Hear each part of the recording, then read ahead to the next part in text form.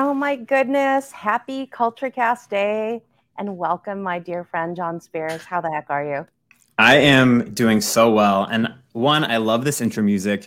And I love that we both started like just bopping our heads when it started. I keep saying to myself, oh, I'm not going to dance to this music, but I don't know if anyone caught up with the last conversation I had with Tia Carrere.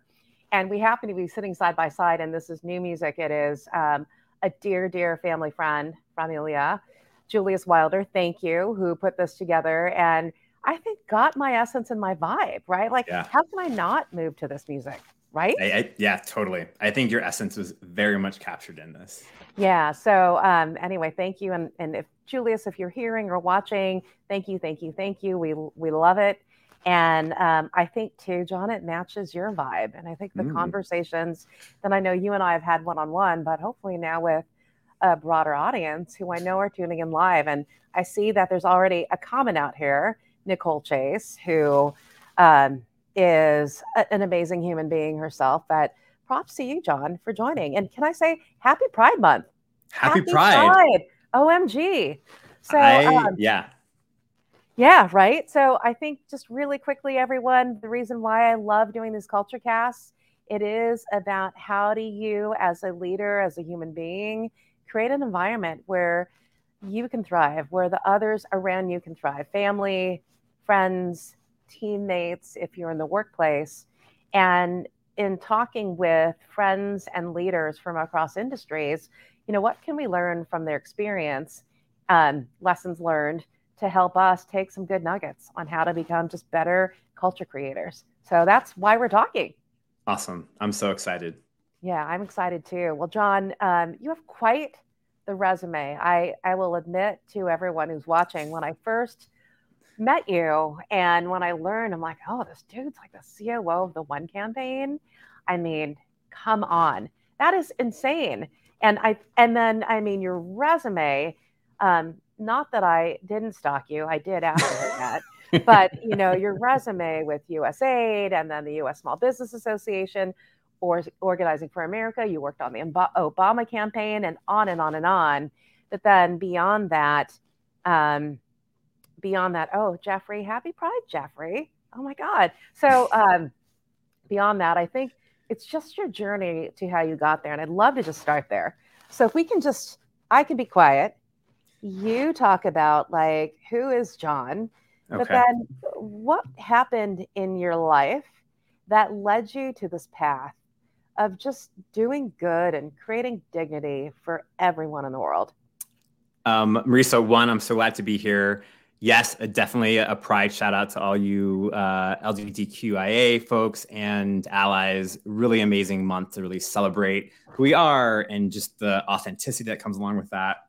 I remember you asked me this question last time that we talked, or the first time that we connected. And I was like, whoa, who is John Spears? And I think I felt like I had talked for like 30 minutes about all these experiences that really impacted me in my life. But I think from an early age, I think one of the really defining moments for my life that really propelled me to be the person I am in terms of wanting to make an impact and do good in the world.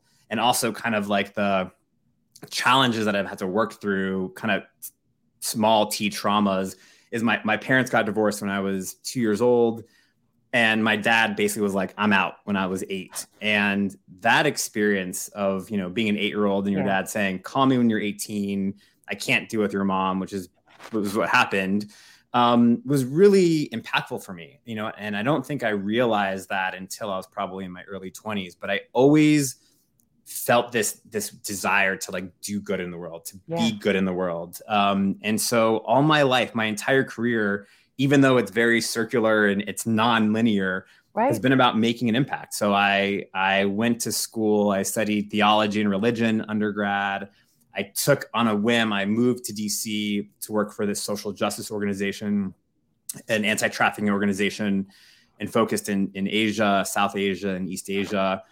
And kind of from there went on to an organizing job. I worked for the Obama campaign, like you said. I was the state director in 2 states for Organizing for America, which is really this continuation of the Obama campaign, helping to organize around the president's legislative agenda. and took on a whim, not again, like, hey, I want to try government. I want to do something I've never done before. And I got this job at the U.S. Small Business Administration.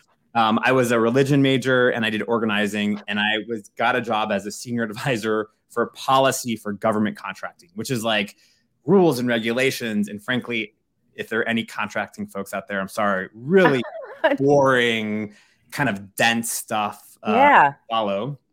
But it was an incredible experience and I learned so much. And that opportunity, understanding how government works, led me to be a senior advisor at the U.S. Small Business Administration, which then opened a door to be the chief of staff, first at the One campaign and now the COO. And throughout all that, I got a certificate in coaching. I'm a certified professional coach as well.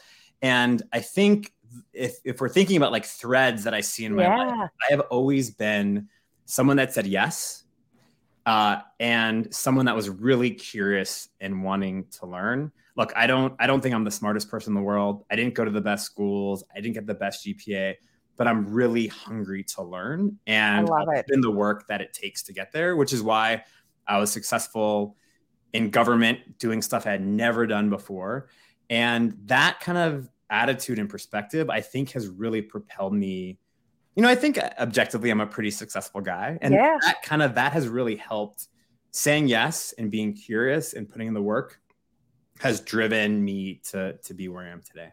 I love that. And I remember this conversation that we had, and I agree with you. I think success does not come linearly.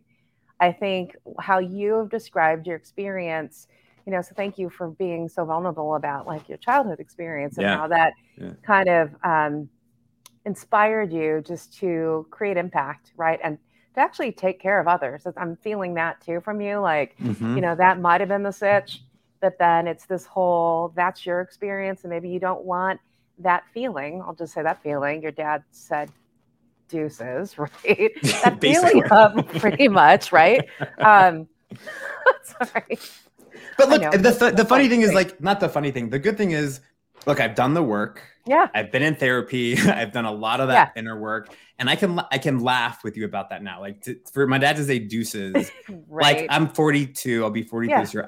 There's some levity in it. It's not as heavy as it used to be. And I think you're totally right, Marisa. Like I want to be love in the world. I know that sounds super cheesy and like woo woo, but like I really believe, and we were just talking about this before, like what you put out there is what you get. And I got a lot of kind of heavy stuff when I was a kid. And I want to be someone for my own kids. I have 2 kids. And for the people in my life where there's love and light and joy. And I was also a Boy Scout. And I think there was a phrase that we said that was always leave people, places, and things better than you found them. And that's really a mantra that I like live by to this day. Well, I think just that collective of your perspective, personally, professionally, this curiosity, always saying, yes, I think we have that in common. And if I think about the definition, as I think about diversity and why it's really important, I think about your diverse experience of like being open to learning and gaining different perspectives, whether they match yours or not. You and I were talking about this. I was at the SHRM conference for those of you who are not human resources professionals, Society for Human Resources Management, the big annual conference this week. And President Clinton was one of the speakers. And I was actually so moved by kind of the end where he got so passionate about inclusion and diversity and how there's still not enough of that in corporate America. And he said the statement, he said, you get a lot more done when there's diversity. And then he talked about experiences, backgrounds, races, gender, et cetera, in terms of like solving for problems in the world and in business. He goes, versus homogeneous kind of groups. And I also think that for human beings, like as an individual, right? And then the other thing, which I know why you and I were just like, oh, can you be my BFF when we first met? This whole goodness. And actually, I think this is Jeffrey putting this out there. You get what you give, and we need to spread that, And so I'm a big believer in karma in a good way, right? Put that goodness out there. And really just to help other people. And it's not in return, hopefully you'll get something. I think it's just goodwill and good energy and good spirits, in the world. So I think that's why I resonated with you so much. And then, oh my gosh, Edna, I think I see a comment from her. Also, good people. She's been on this conversation. And I wanted to reflect on you too. I think it takes leadership, especially to go in and work in a government agency, especially if you didn't have that background. But it just takes good leadership and good energy to be successful at doing that. And if you were to meet Edna IRL, I mean, she is that too. And so, no, no surprise that here you are now landing in the one campaign, and yet you're the COO. And so I think you told me the story behind that too. It's not by design. It's kind of like you popped in there, and then tell me how that happened. Yeah. Okay. So when I was a senior advisor at USAID, which is the U.S. government's development agency, they give money, we give money, or they give money, the government gives money to other countries to run programs to basically lift people and countries out of poverty. I was a senior advisor for management operations, the Asia region, and then LGBTQ issues. So a lot of different things. Yes. For our CEO, or for our administrator at the time, Gail Smith, who's now my boss. When she moved over after the Obama administration, I got in as her chief of staff, and so worked really closely with her. And because of my operations experience, there was a vacancy in the COO role. And so I took an acting role for maybe 4 or 5 months. I did that for a little bit, which I loved. I'm way more operational. I really care about people and culture and creating an environment where people can thrive and have the capabilities to thrive. And I also like to get stuff done. I think I'm really good at like seeing a vision for the future and like executing on it. And so basically kind of what you need as a good COO. And so I reverted back to my chief of staff role for another probably 2.5 years. And then the opportunity came up to take that role again in an acting position. And I was like, I'll do it. Like, I really wanted to try it. I was at my job for probably 4 years or so, 4.5 years, and felt I kind of had reached my kind of the ceiling of that role. And I just put my hand up and say, yeah, I'd love to do this. I'd love to give it a shot. Even if it's just an interim, I'd love to be able to do that. And so I got the opportunity and it went really well. And they offered me the role. And it's been one of the greatest joys of my life to be able to be in this role, working with people that I really adore, and doing good work. I mean, I think I have a lot of meaning and fulfillment in my day job and also in my executive coaching stuff that I do on the side. But I think to be able to be a part of a team, one of the things I really was really important to me, more recently in my career. I think in my early career, I was like, I just want to get a job and do something cool and interesting. Yeah. But in this latter part of my career, I want to be in a place where like I'm aligned with their values. Yes. I like the people I'm working with. There isn't a question of like, are we not aligned, or do we have different viewpoints on things that are way off, right? Like diversity in thought and perspective and opinion is so important. But on like the really important things, got to make sure we're aligned on it. And I feel like I have that, and it's been really incredible to be able to be there. I think it's amazing. I think there's some really great lessons too, which I agree with you on. I think about, first of all, this whole raising your hand and taking the acting role, going back to your role again, and then raising your hand again, and then you were formally put into the role. Again, I was in a breakout group with women, this week at the SHRM, and we were talking about this one woman. She's the acting chief HR officer, and she's been that way, she said, for 9 months. And she goes, and I don't know, like, if they're going to hire someone or not, but I felt like, wow, that's a really long time. And the new CEO is coming on board, and she just kind of did one of those, I don't know if I'm ready. And then went on and the whole, like, I'm learning this, I'm learning that. I'm like, here's the good news, you're learning, but don't count yourself out. Like if they're still asking you to do this, and then the new CEO is coming in, get in there is all I can say. And like, don't be afraid that you are learning. Let people know that, because they will help you.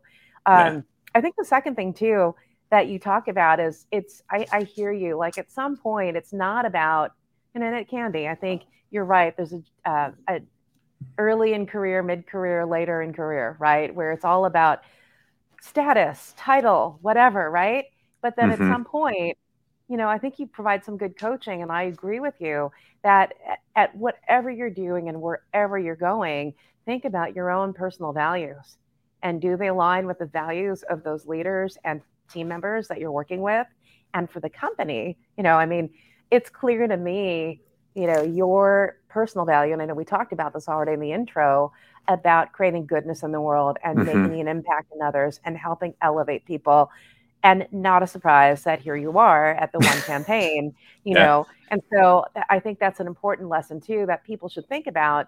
Um, does it also align with this company or organization or group of people that you're choosing to spend a lot of time with? Is Totally. there values and purpose alignment, which I think is actually so much more real and visible now post COVID. I know Yep. COVID's officially over, but people now have the choice. I know that there's a lot of efficiency going on around the world and in industries, but it's like where companies and people need to get real and clear is like, okay, aside from making money, which is what all for-profit companies do, and not for profit. It is about raising money to take care of that cause. But then I think life is easier if you just bring people along who want to be Yeah. part of it because they believe that too, right? Totally. I think there are two things. One is, one of my personal values is play and fun. Okay. I want to have fun, and like, we have one life to live, y'all. Like, this is Yeah. it. I want to have fun. I want to be in a type of organization that even when we're doing hard things and making hard decisions, that the heaviness and the burden of that doesn't skew our perspective. It doesn't get in the way. Because life is challenging. Like, there's a lot of hard stuff that's going on. I was talking to a friend the other day about sort of our own kind of how the pace of change and the number of things that are happening in our world that just create a lot of anxiety or kind of uncertainty for people. And for me, I'm someone, I want to have fun. I want to have fun in the hard times. I want to have fun in the good times. And in my work, to your point, I'm doing that most of my day. I'm doing that at least 8 hours of my day on Zoom calls with people all over the world. And if I'm not having fun doing that, I'm not going to show up for my kids the way that they needed me to be. I'm not going to show up for myself. I'm not going to show up for my partner. And I'm not going to show up for the people that I'm working with. And so I found that when I'm in an environment that is not aligned with my values, it's a total energy drain. Yep. It sucks my energy. I'm exhausted at the end of the day when I'm with people that do that, organizations, whatever. And so being in alignment, I think, is like the number one thing for me these days. And you said something about this woman in the breakout room group about how she's been there for 9 months, and she was like, I'm not sure I'm ready. I have that. This is the good news and bad news. Yeah. The good news is, like, everyone feels that way. And Marisa, I don't know if you feel this way, but always. I wake up every morning being like, I have no clue what I'm doing today. Like, I have this new challenge, and I'm like, okay, how are we going to solve it? How are we going to do this? How do we align with our guiding principles or our values? And I think I've learned, as I've gotten these opportunities, to be in positions that my mom didn't go to college. She worked as a hygienist or in a dental office. She cleaned houses on the side. I never thought I'd meet the president of the United States. I never thought I'd meet rock stars or the people that I've been in rooms with. And so every day I feel like I am way out of my league. Like, there's something that does not belong here, and it's me. And I think the more I've been in those situations and the more I felt out of my comfort zone, the more I've had to trust myself and to, like, know that I have the skills and the tools and the resources to be successful. So whoever that was, I just want to let you know, like, welcome to the club, because it doesn't it doesn't change. Yeah, I think it doesn't change. And I know we refer to this as imposter syndrome. Yeah. Sometimes, like, I'm in this room and I'm, having these meetings with people that you don't think that you would even be having meetings with, whatever the topic is. And, I agree with you, and you're right. What I love what you just said, though, is I think it's another great trait, which is your humility. Right. So I think about, like, all the exposure you've had to many people. And, like, I'm sure someone on the outside would be looking at you your life going, wow, you're like interacting with this rock star, right? I know who you're talking about. You working for the president. Um, you know them, and that's part of your world and your life. And the fact that, you're still like, wow, do I belong here? And the reality is you do. But I think it's that the difference between humility and hubris, they start out the same way. Hubris is very different. Yeah. And I think that also takes away from, I think, that goodness and the impact and the energy that you're talking about in the world. And so I wanted to point that out, though, the way you talk about that. I'm like, dude, your humility is amazing. And I think that's also a trait of a good leader, right? Yeah. I mean, the fact that you're just committed to your values and your purpose. And by the way, I love the play one. I'm similar in that I think everything I've ever walked into is always chaos, right? And there's always like, all right, a lot of problems to solve, right? And it's just about prioritizing which one's the most important one at the time, to solve. And when team members or leaders that I work with are like, this is really hard. I don't know if we're gonna be able to do this, etc. Yeah, it could be a downer if you go down that I don't know path either. Versus, I always call it a party. Yeah. Where I go, well, then it's a party. We're all here. Let's figure this out. And, I think when you have that optimism, which is kind of what I feel when you're talking about being playful, even when times really suck or it's a really hard thing to do, I think that optimism is inspiring, right? For people to go, you know what? I'm looking at my leader, looking at you, John, and you don't seem stressed about it. Although, like a duck on water, you're like gliding across the water, and yet those, you're paddling like crazy down below, right? Yeah, that's what I'm hearing you say. So, I mean, totally. I don't want to equate like my colleagues with kids, but I think what I've learned with my own kids who are now 13 and 11, and this is particularly when they were younger, is if I made a big deal out of something, they made a big deal out of it. I agree with you. When at work, if I'm making a big deal about something and saying it's the end of the world and it's going to be awful, they're taking their cues from me. And if I don't project confidence, and look, I don't know what your thoughts are on executive presence. I think it's a load of crap. But maybe that's a different podcast. But like, I'm open to my team, and I say, hey, like, what do we do? I don't know what to do here. What is like, I want people to be a part of the process. And I'm not just doing that to be cute or to like make people feel included. I'm doing it because there are a million different ways to approach problems or challenges or approaches. And I really want the best ideas. I often hear, when I'm saying, this is what we should do, oftentimes people don't push back on that. They're like, okay, great, let's do this. You're the leader. If you want to do it, let's do it. But if I create space and I'm authentic about kind of what I do know or what I don't know, or where I think our risks are and how do we solve this together, I find we get a much better product.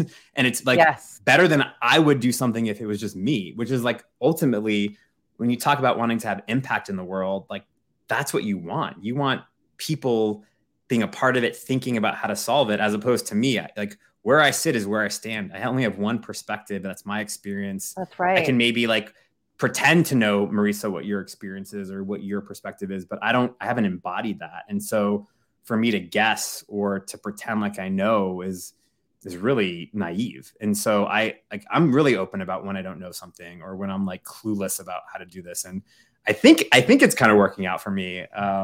Maybe ask my team, but I think for me, that's how I lead. And I'm kind of like, this is who I am, kind of take it or leave it kind of guy. So first of all, yes on everything that you've said. And if I think about the words executive presence, I hear you. I think it's just not a real term. We are no longer in the 90s, and I think when there are still a lot of companies out there, let's just be clear, where culture still equals the top and like the formality and the hierarchy, which is wild. But I do want to just flip that terminology a little bit, just reflect kind of what you're talking about. I would rather call it executive present. Yeah. Being present for your people. I love that. The people and the community that you support, that you serve, right? I think about the role of a leader. I'm not here. I'm the boss of all these people. No, your first responsibility as a leader is to support them, Yeah. and to inspire confidence in them that they are capable of doing and thinking anything that they want to do. And I Yeah. think unlocking and giving that permission to just bring those ideas, I agree with you. You're defining inclusive behaviors. You're defining what it means to have a diverse culture, which then translates to a high performing culture. And I think people need to remember that, because they go, oh, it's all these, let's do all these nice things to be inclusive and to be diverse. Yes, and Right. because it leads to a culture of performance and productivity, which Hmm. then drives the outcomes, whether it's a for profit, not for profit company that you were working towards. So I love what you said, and I agree with you. And I know there are a couple of former teamies, although I call everyone teamies if I'd worked with them at one point in my career, where I know that even like the earlier in career when I'm like, what's going on? It's a way for me to say hi, but I really want to know what's going on. Yeah. And like they might have an idea about something, and I'll be like, wow, that's really cool. Did you bring that up with somebody? Oh my gosh, get together. Come back and tell me what y'all want to do about it. And they're like, really? Like it's just one of those, is this just a hello? Or are you really interested? And by the way, yeah, so this whole executive present thing, but then going back to your vulnerability and being authentic with your people when you come back and say, I don't even know what the answer is, but here's the problem. I think I might have shared this in another conversation with another culture caster, is that one of my team members who's known me for a long time, Mike Miller, and he's, you know him. I love He, Mike. yeah, Hi, Mike. yeah, he said, wow, I've known you for decades. And he said, and you've completely evolved as a leader. You're still Marisa, you still have the style.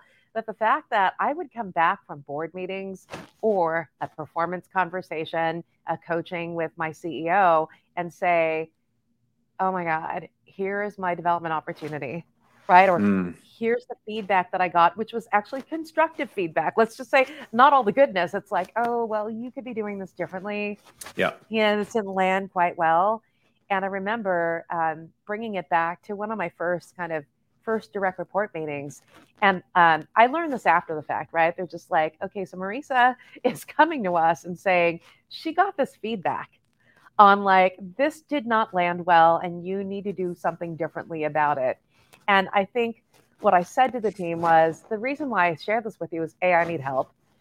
B, if this feedback is directly from my CEO, our CEO, then while it's directly on my very specific leadership behavior or how I might have communicated something in a board meeting or whatever, it's a reflection of this team. Yeah. Right. So he's going to look at me and say, oh, we love all this good stuff, but Marisa needs to do this differently. Then I think he's going to think about my team in this way if I don't fix it. Right. And it's my behavior. It's not about my team. But then I think there's something too where when you show that you are human, that people, if they are human too, they want to help. Yeah. Right. Yeah. Totally. Anyway, you just reminded me of that. So, but So let's talk. Oh, go ahead. I have a question for you, because when we first met, I saw you on stage, you were speaking, and I was like, I have to know this woman. Like there was like this instant kind of curiosity and interest in like hearing your story and getting to know you.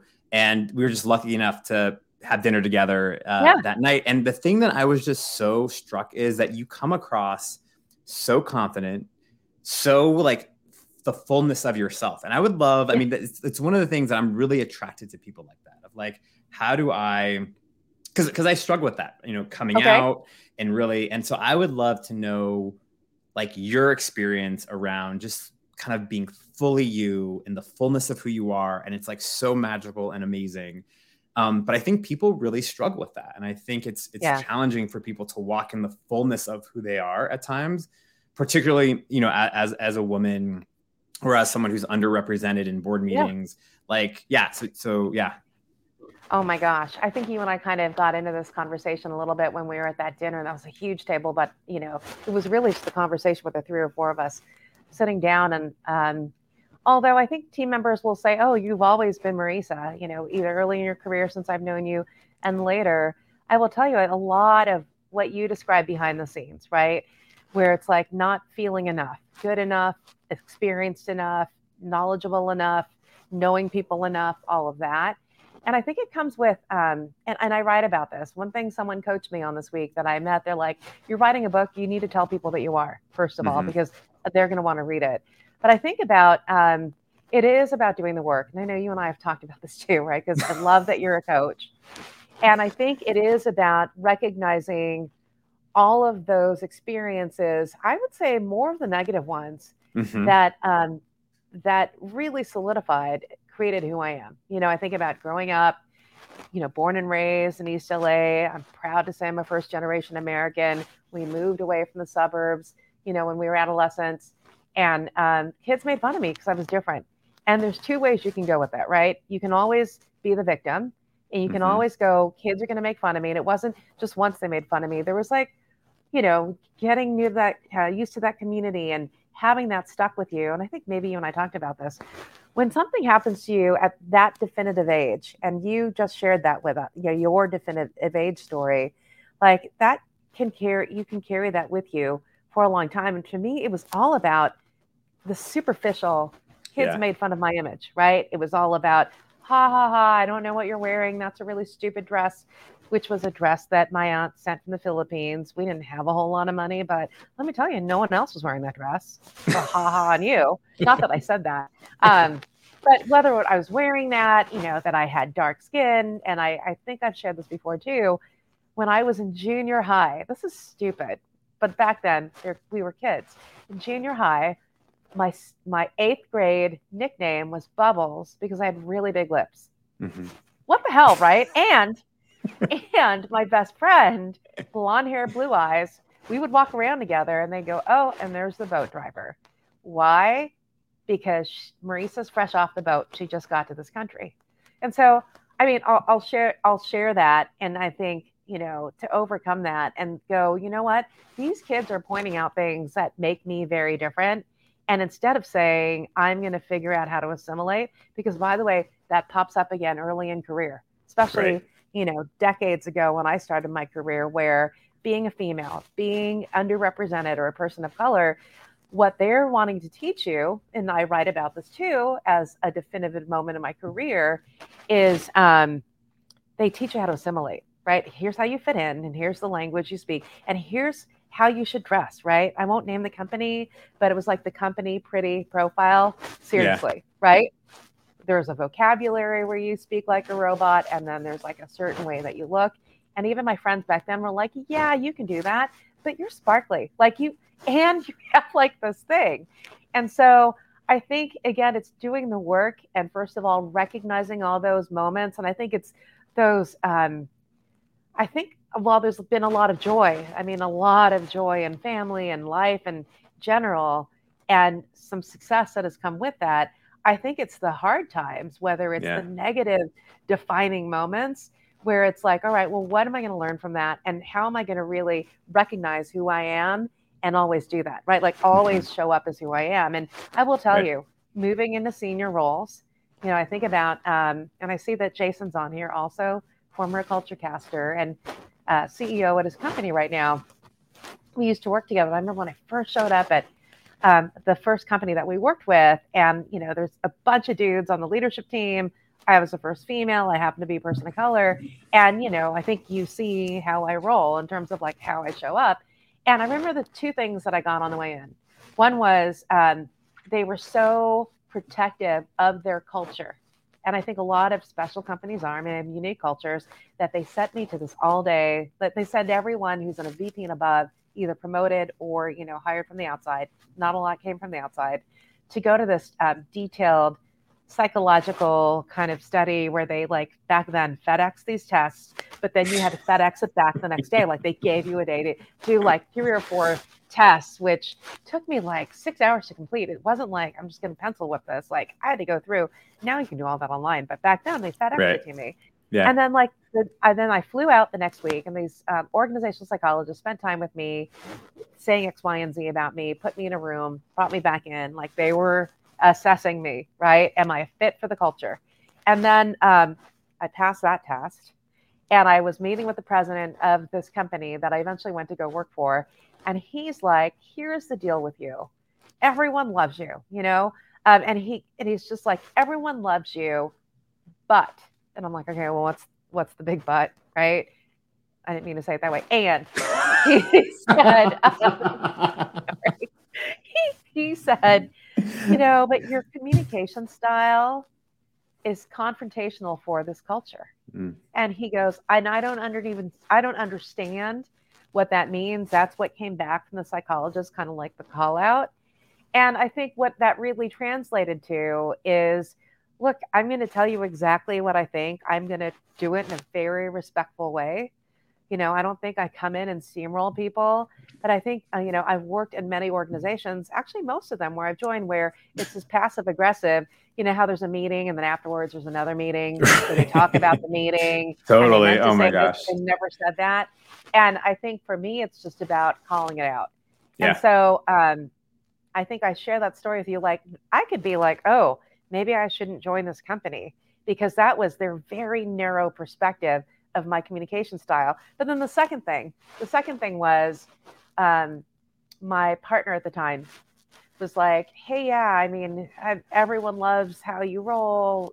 I was most recently at Red Bull before then, and anything goes there. They're like, yeah, you may need to tone it down. You just got this feedback about your communication style. And like, you're going in working with a bunch of dudes, right? Like, very experienced. I mean, don't get me wrong, the founders were just epic and like amazing people. And I still keep in touch with them. But it's like, they dress conservatively. You're working in the middle of the country. Maybe you need to tone it down. And I'm like, all right, if I can't be me, then totally. And I kind of, going back to what you said, a personal value is actually believing in myself.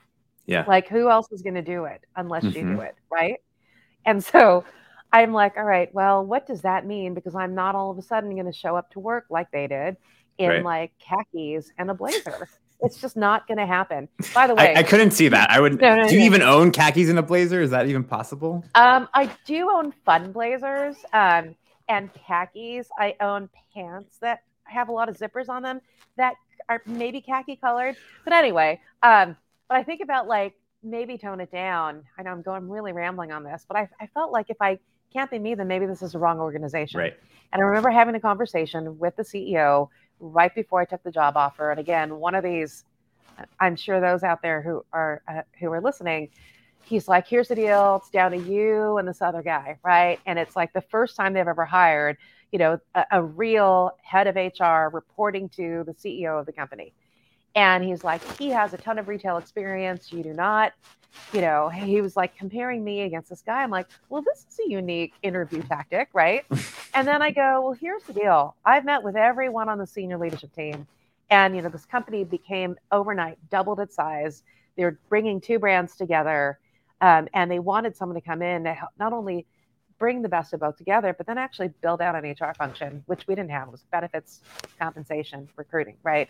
Bring all that together. And I said, I also think what you're looking for is something different, new, innovation to really grow this company. And quite frankly, I don't know that retail is the place where you're going to find that. Mm-hmm. I don't think you are, and I kind of said, and he said, oh, and this guy's local, you're not, you would have to move here. And I just said, if you want to go with more of the same of what is happening in retail today, which in every conversation you and I have had, it sounds like you're wanting to do something very different, and you want someone to come in with, deep background in HR and organization development and compensation and all of that, to change everything, to transform this organization. I don't think, nothing against this guy, I don't know who he is, I don't think you're going to find anyone in retail who can help you do that. And I'm like, he's probably going to invite me out of his office, or we're going to continue to have a conversation. And so, again, that's an example of just showing up with what I think. And, the conversation then continued on for another hour. And then, no surprise, I got the offer. No surprise, I got there. And by the way, it wasn't like roses and like a party all the time. When I got there, like, early days, the first year that I was there, the first time the leaders got 360 feedback, and the open feedback that we all got mine was interesting, right? The one that came back on me, which I still remember to this day, someone wrote in my 360 open comments, they said, "Did you see what Marisa wore on stage at the Oh my district God. managers conference?" And okay, I remember this outfit. You know, it was like this wash satin red dress. It went right at my knees, a black cardigan, you know, a little thin belt. And then, you know, these black Christian Louboutin heels. I mean, I can't help that I love those heels. I know no one else was wearing that outfit because, you know, They all were the all guys were wearing their dudes. khakis. They were dudes wearing their khakis and their blazers, right? And so the fact that someone wrote that as feedback, and you know, part of it is read the room, right? But when the room is a lot of men as well, Yeah. I'm just saying it's not like I was going to a club and I was wearing this, you know, stupid outfit, you know, not appropriate for the work environment. But it was actually something that I felt I'm going to rock this. It's professional. I feel really great about it. I love red, you know, I love color. And I don't know. So going back to a very long winded answer of, gosh, really be clear on who you are, you know, what you stand for, do the work, you know, because it's not automatic. You know, you and I talked about, and I want to get into this with you because you're in this coaching world as well, that it's not only just acknowledging that something negative or could feel like heartbreaking or the world is falling apart for me, you know, like whatever those experiences are, Yeah. you need to actually just confront it, right? Whatever it is. And especially at a time of transition. And I think about, you know, for me, it was a big deal. I left this, again, everyone were like, what do you mean you left your last company, right? And they're like, wow, that's a big change and all of that. And you know what? Yes, it is. And you have to come complete with it. And Yeah. what I mean by coming complete is like acknowledging all of the feelings, good and bad, right? About whatever that instance was. And I'll talk about, you know, that transition, do the work, right? Yeah. And really get clear about where you sit with that and then like park it because then that becomes who you are, right? And Right. then that gives you, it's like even it's liberating, right? Once you do that work, I think it's liberating for and keeps you open. And again, going back to your energy and the goodness for what's next. So anyway, I just said a lot. Yeah. You said so But many that's good things, though. I mean, I think there's so much yeah. that I got out of here. That my top three things that I Okay. got of what you said. One is you were talking about kind of when you were talking to the CEO of this company. Basically, you said like, "What got you here won't get you there." Yeah. And I think as leaders, you know, when we're kind of leveling up and we're trying to do something different or new, the same stuff that has always worked for us in the past is not necessarily going to help us get to the next thing. And so, like, constantly thinking about where am I at? What does this next level require of me? What's serving me? What's not serving me? Super important. I also love what you talked about in terms of getting complete.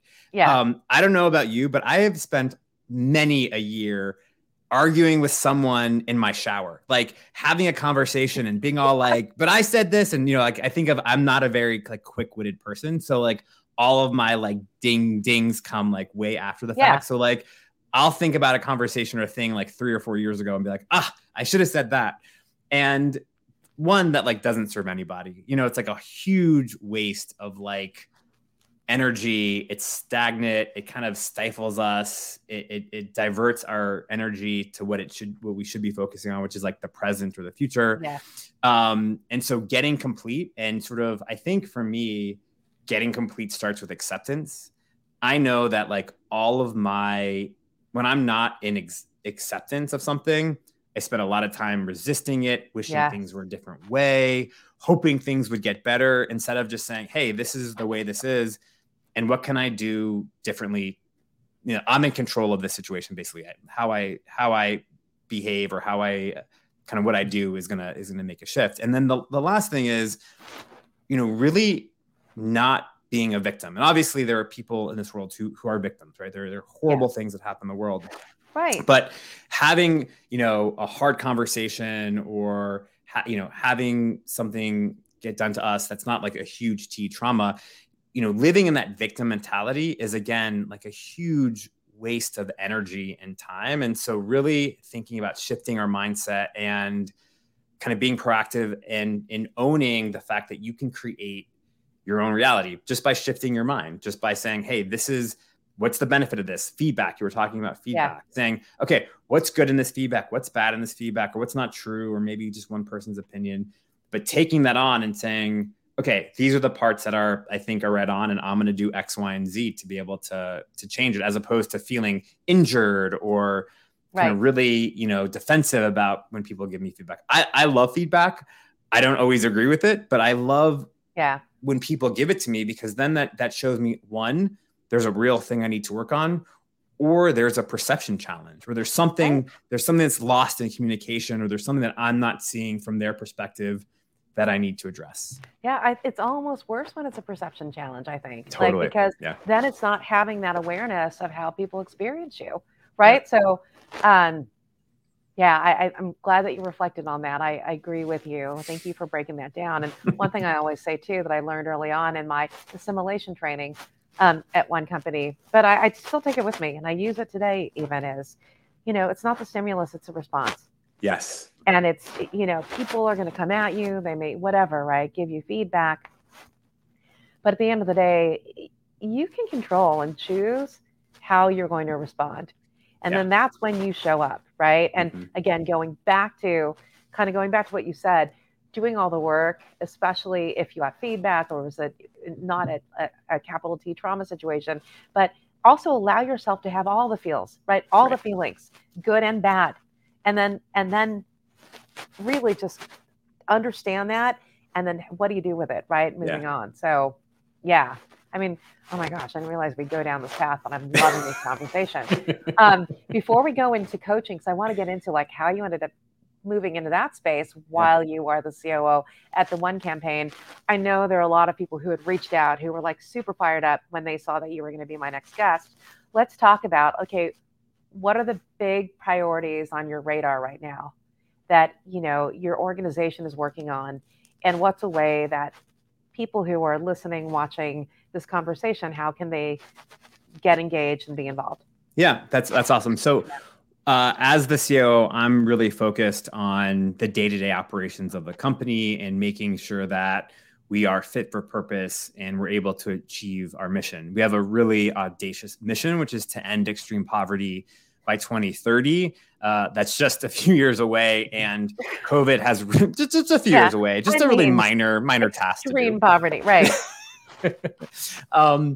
And COVID really pushed those projections way back, and we've done a lot of backsliding in terms of progress. When you think about the impact on the economy, on health, on education, all of those things have an impact on dignity and opportunity when you're in a developing country, or even in the States, even developed countries. So inside the organization, we're continuing to really think about what's our best approach for culture inside the organization. We have a hybrid work policy where people, can work from home most of the time and come in a few days a week. Yeah. It's based on teams. I'm a part of a global team, so my team is spread out through all of our 9 country offices. We have some people who are country teams. So like our French team, they come in and they're doing advocacy. So there's communications and policy and government relations, and they tend to be in the office more than other teams, because I'm on a Zoom call all day talking to people in Africa and France and Washington and other places. And so I'm really thinking about that. What is the next kind of level? How do we continue to keep our culture really strong and vibrant? We're a real values-based organization. So how do those values get kind of ingrained and really kind of espoused in our new hires when they're not going in the office and they don't see everyone and they're not building those relationships? So that's like a real priority for me. We're also, really creating lots of efficiencies in some of our spending. So we are kind of rethinking how we spend our resources. As a nonprofit, we live off of the donations and the generosity of others. So we're really good stewards. So we think about, is this product or is this thing fit for purpose or helping us be fit for purpose? And so there's a lot of that sort of stuff happening, which I find incredibly exciting. A lot of my colleagues are like, the CRM, what? I love a good CRM. So that's one of the things we're doing. And externally, we are, again, focused on things like reforming multilateral development banks. So these are the big banks like the World Bank, African Development Bank, regional banks that exist to help lending. Africa is, in a debt crisis. We're seeing high levels of debt like we've seen before. That's only been exacerbated by, things like COVID and the lending that's happened. We're also working a lot on sort of resilience. So that's things like climate and food security and that sort of thing. And so if people want to get involved, we really believe in, as an advocacy organization, people's voices being heard. So we don't have a donate button on our website. We say we're asking for your voice and not your money. So you can sign up at one.org to be an activist, to kind of send a letter to your representative. Like I said, we have offices in 9 countries, in the US, Canada, France, Germany, the UK, and in Brussels. And then we have offices in Africa where we also mobilize people to hold their government accountable. And so that's the main way to get involved, to be an advocate and to sign up to campaign for the ending of extreme poverty and preventable disease. In the US, I'll say one of the things that we're working on is there's this really great government program called PEPFAR, which is the president's plan to end AIDS. Basically, it was started by George W. Bush. President Obama kind of further enforced it, and it's currently up for reauthorization in the U.S. Congress. And so making your voice heard on that, there's a place on our website to get involved if you wanted to host something or to write a letter or to call your representative or your senator. Like, those are the ways that we really are asking people to be engaged and to partner with us. Love it. Around this work. Yeah. Excellent. And then just repeat for me, is it one.org that we need to go to? Okay. ONE, just the word one, ONE.org. Perfect. Thank you. You're welcome. All right. An auspicious goal to end poverty by 2030. I mean, yeah. And I love too about the advocacy part. And I love this, right? It is about, you want to hear everyone's voices, and then in sharing your voice, you're actually amplifying it for those who can't. Totally. Right? Yes. Right? That's 100%. What you're saying. I love it. So that's a call to action for anyone who I know is like, I want to listen to John and see what they're working on and how can I be part of this? All right, let's pivot. I know we've got 7 minutes until the top of the hour. All right, where did you find the time, and how did this kind of coaching aspect of your life occur? Tell me about that and what's going on. Okay. So it was late 2019. I was the chief of staff at One, and I found myself in a really stuck place at work. I had been stuck before. I'd been stuck for a week or a few weeks. But in the end of 2019 and pretty much the first half or so of 2020, I was really stuck. My job was kind of changing without a lot of intention. It wasn't like an intentional shift in my job, but I had been supporting the COO at the time with some initiatives, and she had finally built up this really strong team. So I was involved as much in ops as I was before. And, that was a very natural shift. Then in the beginning of COVID, in the year COVID happened. And so as the chief of staff, my job was really to be eyes and ears on the ground and kind of have a finger on the pulse. And really difficult when you're not traveling to offices, when you're not in offices, when you're basically on Zoom calls 9-10 hours a day. And I just couldn't get unstuck. I didn't have the tools or the resources to find a way out. I had tried and I just could not do it. And so I was like, I need help. And I think I need help is one of the most redeeming things that any of us can say, because we all need help. Yeah. And to say that you don't, it's really just not true. And I found that the more I say I need help, the more help I get, and the kind of the easier things become. So I'm a big believer in help. I have a therapist and I hired a coach. They're different things. They work on different things. Totally. And this coach, in 3 months of my engagement with him, totally changed my life. I was very much acting like the victim in a situation that I wasn't. I didn't feel like I had agency, and I was very disempowered. And that engagement gave me tools and resources and really a different way to think and to, we talk about in coaching content and context. Content is like the stuff that's happening in our lives. It's like this CultureCast, this conversation.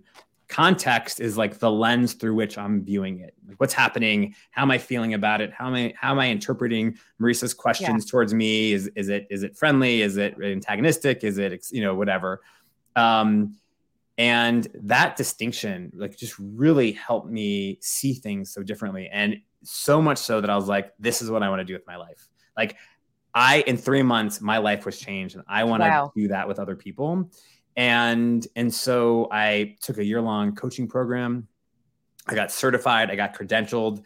And on the side, in addition to doing this great work at One, I'm growing my coaching business. And so I really want to help other executives and senior leaders and emerging leaders to break away from the inertia of life. I don't know. I talk about inertia a lot because in life, if you're not intentional, you can go by days, weeks, months, years, and you're like, where did my life go? Why am I still in this situation? Why am I still in these patterns? And I found myself there for so long that like very deep kind of a rut in my life around the way I was thinking and behaving about things that just weren't serving me anymore. And so if coaching could do that for me, like coaching could do that for anyone as long as you're willing and open. And I found so much like passion and joy and interest in working one-on-one with people, working with organizations.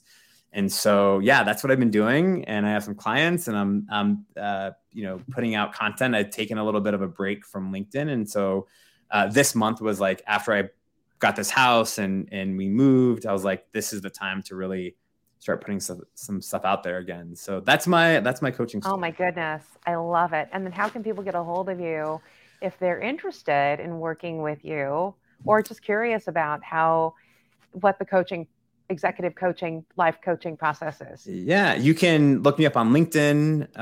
You can DM me on LinkedIn, and we can schedule a time to chat. But I really want to work with people who are serious about doing the work. Yeah. And my process is all about like really getting clear on what you want, getting clear on what's in the way, and creating a support and structure and accountability to help you get to where you want to go. And that worked really well for me. And through this coaching process that I was trained in, it's been pretty effective for the clients that I've worked with. Oh my gosh. I mean, even that whole gem in the last few minutes about asking for help. I mean, that advice goes such a long way. I agree with you. We all need it. And if you don't think you don't need help, it's not true. I don't think it is. And I think, again, it's still come full circle to what you're all about, which is this energy, right? I think it's this goodness that you put out in the world. And even when you're not feeling so good, I think that even lifts you up, because I think people around you, if you ask for help, if you're on that other side of it, where I'm not feeling so good, can I spread some goodness today? That I think there's a way of life happening where people circle back and lift you up, right? I love that. Totally. OMG. Well, I mean, we are coming at the top of the hour. Everyone knows John Spears. Find him on LinkedIn, DM him directly, and also share your voice, right? Help elevate the voices of others who can't. And check out O1E.org, one.org, to find out how you can specifically use your voice to create power for others who just don't have it, so that we can all be part of ending poverty by 2030. I mean, that's a very auspicious goal. It is. Yeah. And I am so sad that we're at the top of the hour, because I can just, again, all day long, my friend, I feel the same way. Totally. I mean, seriously. Totally. And so thank you, everyone, for joining our CultureCast. I think John did such a great job calling out some key kernels and nuggets from, our conversation, which was amazing. So thank you. And for everyone else, we will see you on the next CultureCast. I believe the next one is next Tuesday on June 20th, 11 a.m. Pacific time, with Erica Keswin. And she just wrote a book called The Retention Revolution. So let's talk about a new way of thinking about that employee-employer relationship and how to really unlock retention for companies. So, with that, everyone, so good to see you all. So good to see you, John. We are going to Good end to this see you too. broadcast now. Love you, and we'll talk to you soon. Bye. All right.